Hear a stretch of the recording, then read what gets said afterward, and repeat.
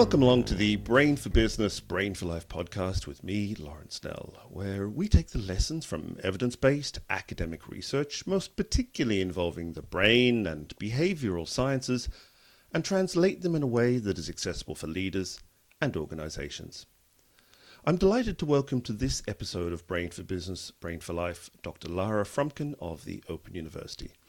Lara is a senior lecturer in the School of Psychology at the Open University, having previously worked in a variety of roles in academia, government, and the not-for-profit sector. This includes spells working at the American Psychological Association and at the US Department of Justice, where she worked on linking psychology to relevant aspects of justice, security, and crime. Her research focuses on the application of psychological principles to law enforcement and security services, as well as the impact of extra-legal factors on case outcome and community responses to terrorism and extremism. Lara, you are very welcome. Thank you very much. It's good to be here. Perhaps you might start by telling us a little about the role that accents play in defining our understanding of and engagement with a person. Of course. So accents play a huge role, and accents, like a number of other factors, influence how we perceive another person, how we make decisions or judgments about another person. So accent is one of those things that you can't necessarily tell when you look at someone, but the second a person opens up their mouth, a whole series of decisions and connections are made by us in our brain about the person. So if you hear someone speaking with what's considered a very standard accent, you might think, all right, they're like me, they fit in, I can understand what they're saying. If you hear someone with a regional accent, you might start thinking about, I wonder when they left. How long have they spent in that particular region? What kind of expressions might they use in the way that they speak? When you hear someone with a non-native or a foreign accent, again, you start to make those sorts of judgments and decisions. Now, what we find that happens sometimes when you're speaking with people is that rather than focusing solely on the content of what they're saying, you start thinking about other aspects of the person. So if someone has a foreign accent and you can't immediately identify it, rather than focusing on the central message of what it is they're saying, you might be thinking, where do they come from? How long have they spent here? Am I going to be able to understand them? And so when you're engaging with people in that sort of way, you might not be as wholly focused on the message that the person is trying to convey if they're speaking with a non-standard accent. And I should also say by non-standard, I mean the accent that the listener has. So standard and non-standard would vary based on where you are.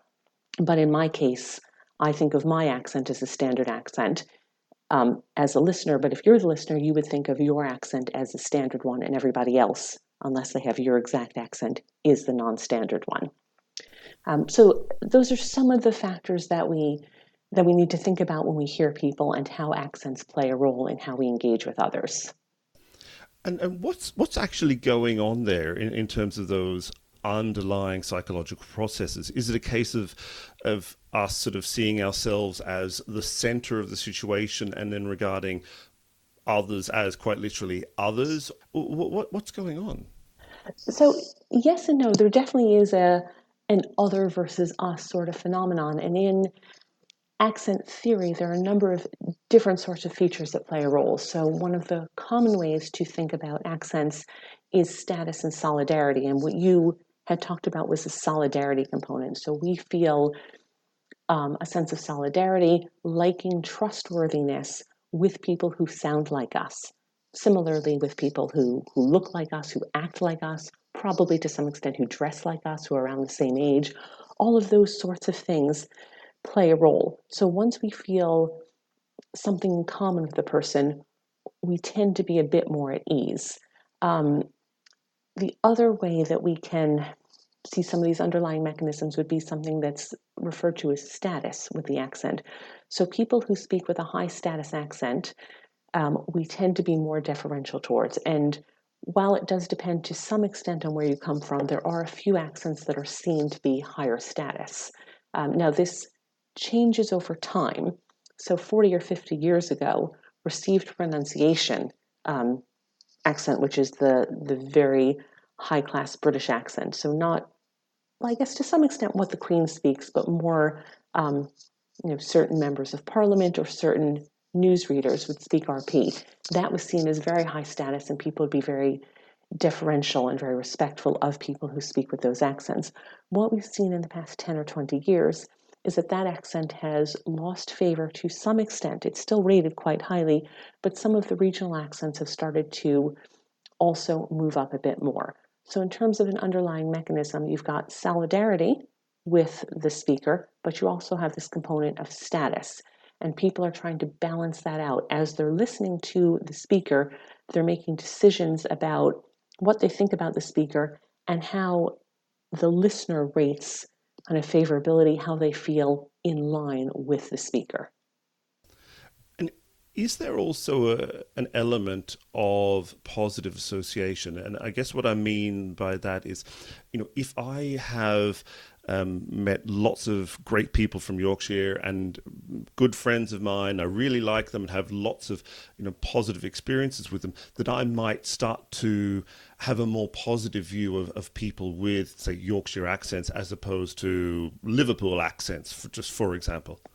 Yes, definitely. So there are a few different ways this can work. Exactly like you said, knowing people who speak with an accent and you liking those people definitely would make you more receptive to liking other people with that sort of accent. Almost like when you have conversations with people and you try to find something in common. So oh, you're from Yorkshire. I have a number of friends from Yorkshire. I've been to this, and this town in Yorkshire, and I really enjoy my time there. So you immediately hear the speech, you like the way the accent sounds, and you start finding something in common with that person. The other thing that happens is that a lifelong exposure to a variety of accents, let's say a Yorkshire accent, also makes it so that listeners can process accents more rapidly. So one of the other problems we find is that if you're unfamiliar with the accent, it will take you longer to process it. But if you're used to that accent, and if you're used to a variety of accents, you will be more easily able to adapt to sounds or patterns of speech that aren't necessarily ones that you are used to in your own speech. I'm not sure if that makes sense. No, it does, absolutely. And I'm curious, as I understand it, a lot of your research has been undertaken in the UK.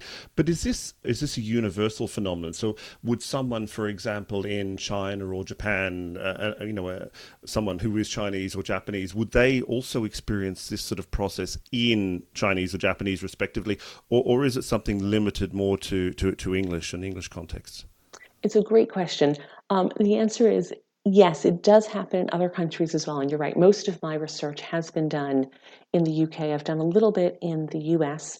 There are other research like this that has happened in other countries as well, so in Spain and in Australia. So I can very easily say in those countries you see the same sort of thing.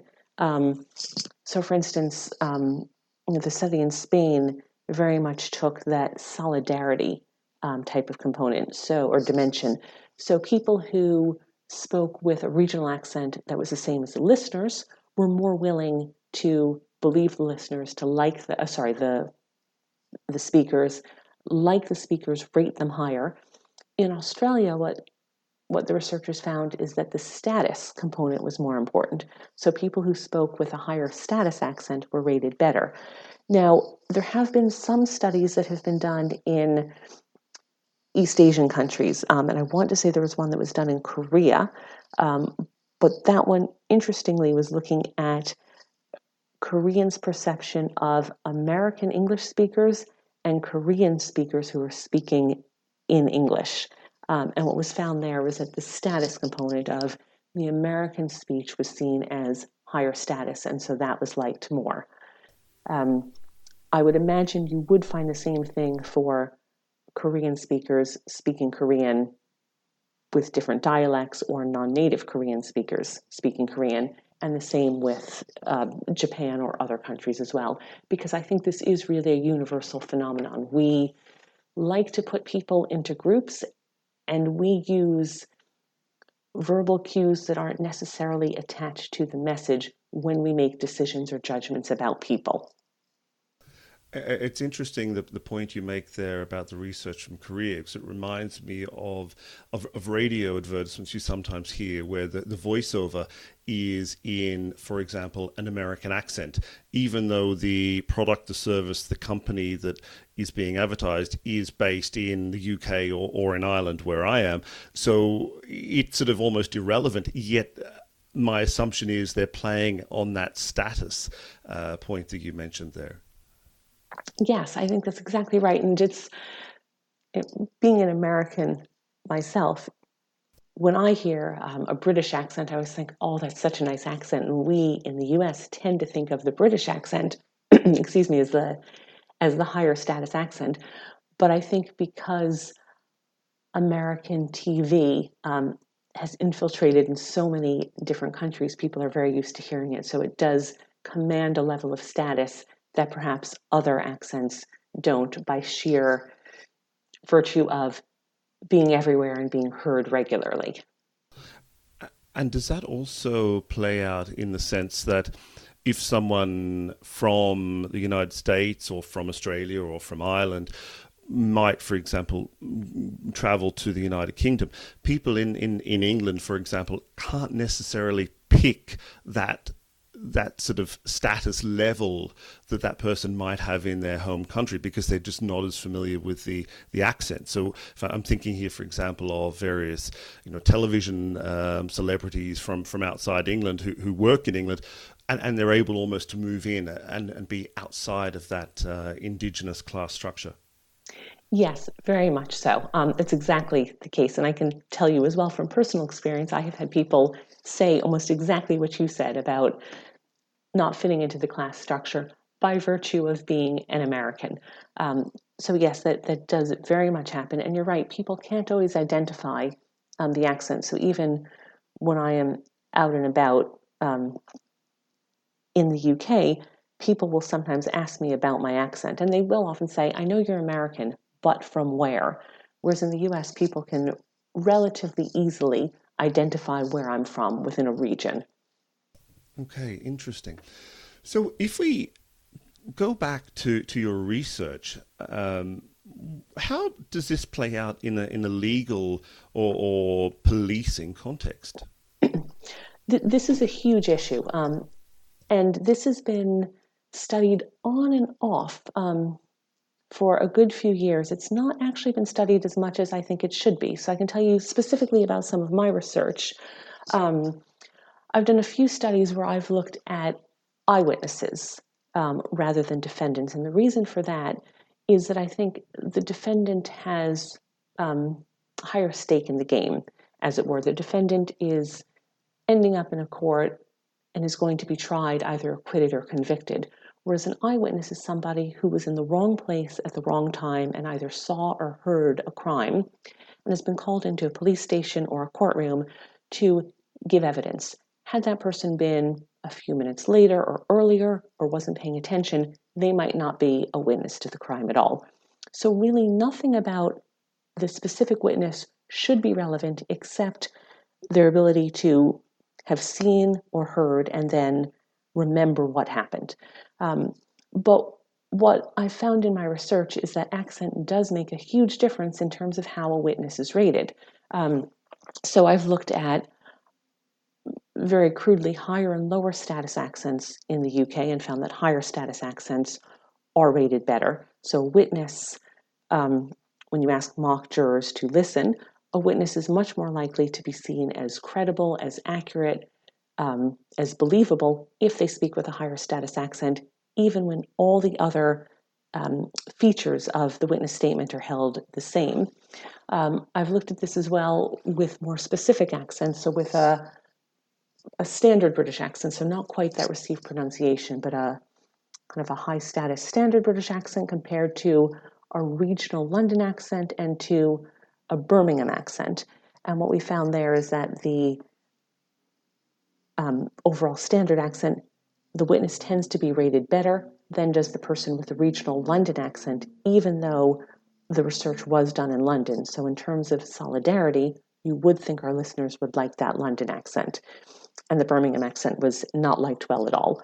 Um, In studies in the US, you would find the same sort of thing. The native American, general American English tends to be rated better than Southern American English or than foreign accented English. So accent plays a huge role. And again, it's not that anything is being said differently. So the statements are all being held constant. They're all exactly the same thing, but you find that the way that the message is said determines how much it's liked and believed and how credible it is, which, as you can imagine, in a courtroom will have huge implications for conviction, for acquittal, for defendants, and for witnesses.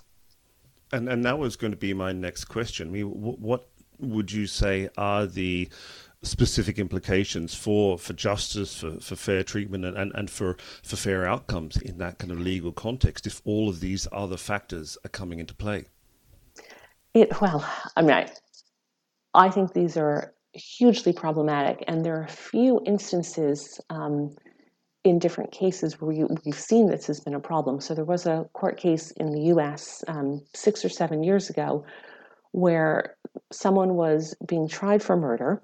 That person was ultimately acquitted, but the prosecution's star witness who heard the murder, she was on the phone, she was asked to come in and give testimony as to what it was that she heard while the crime was taking place.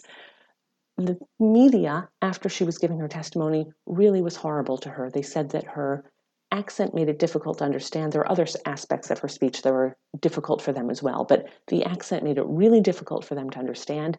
They didn't like the way she spoke. She didn't appear believable.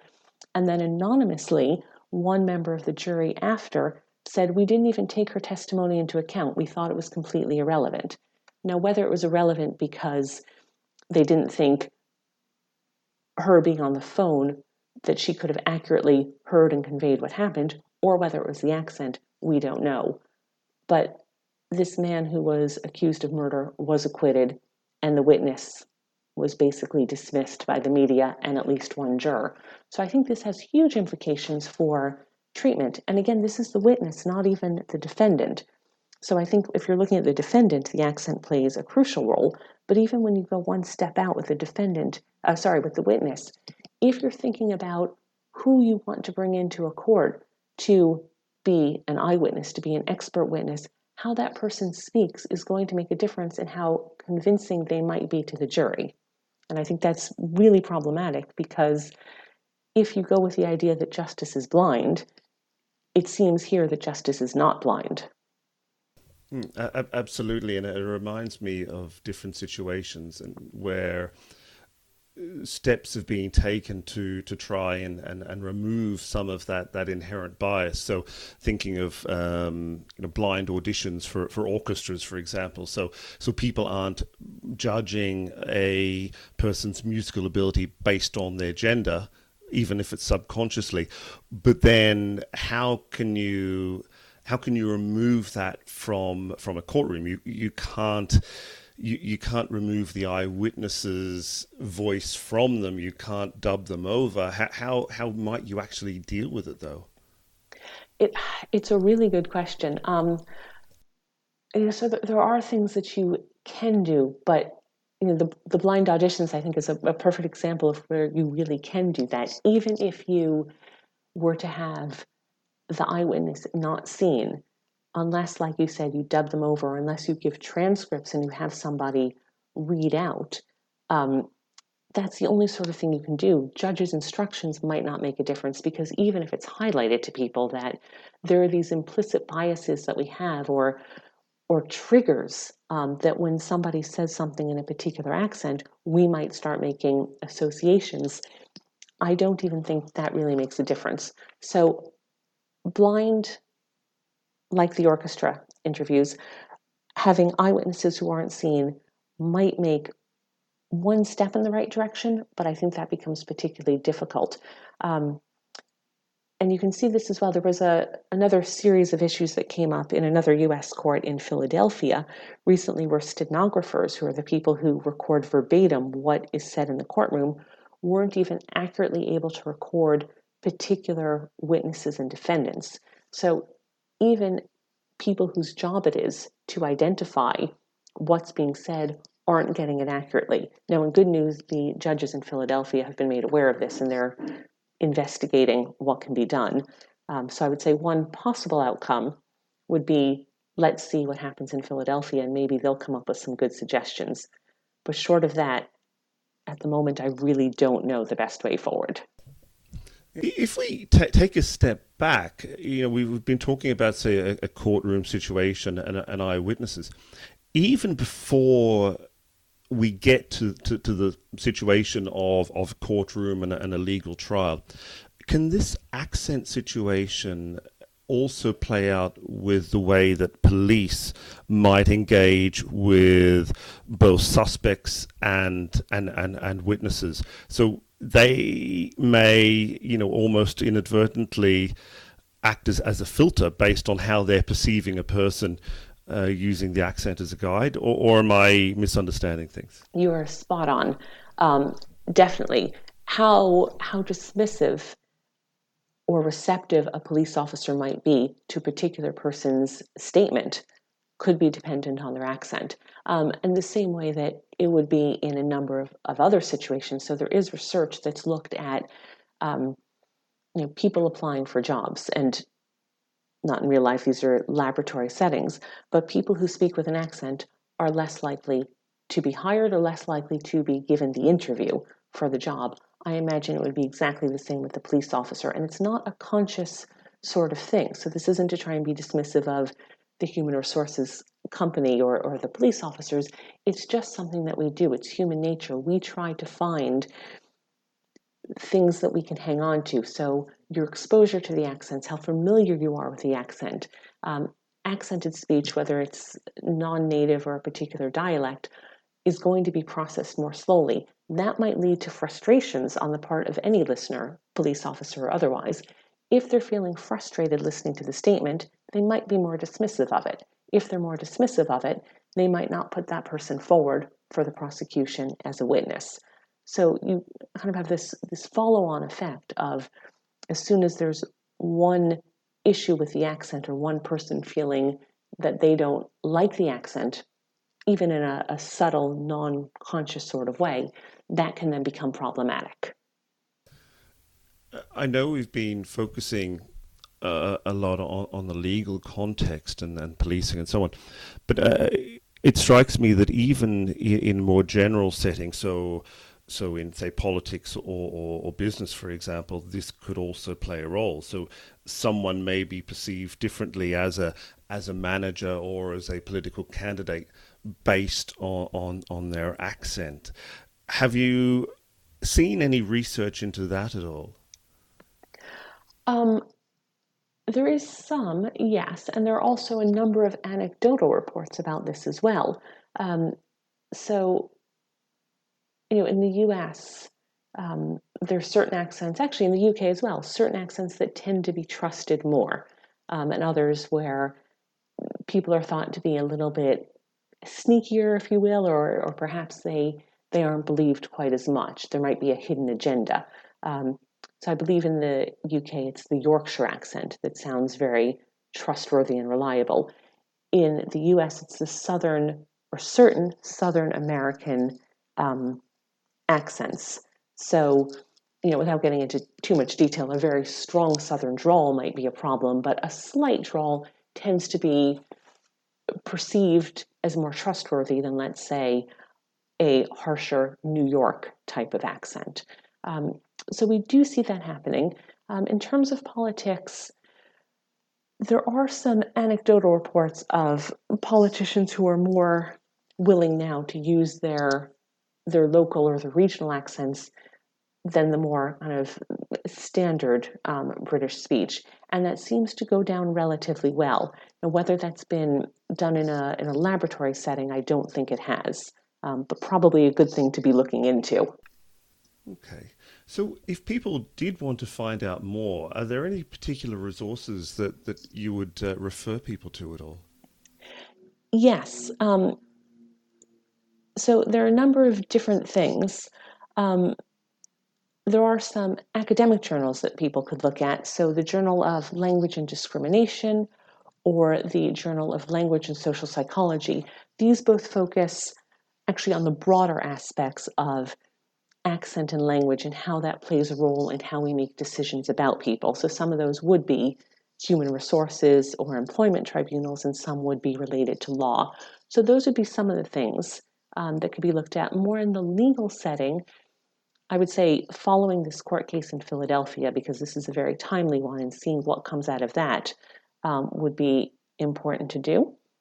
If you're interested, there are also conferences which are academic in nature, but people could always write in and find out about them. So, for instance, there are conferences on linguistic prejudice, for instance, which again aren't necessarily related to law, but a much broader prejudice towards language, accent, and the way that people speak. So those are the sorts of things I might direct people to.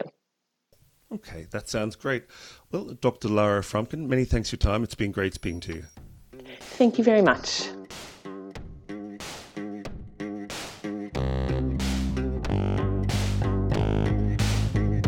La la la la la la la la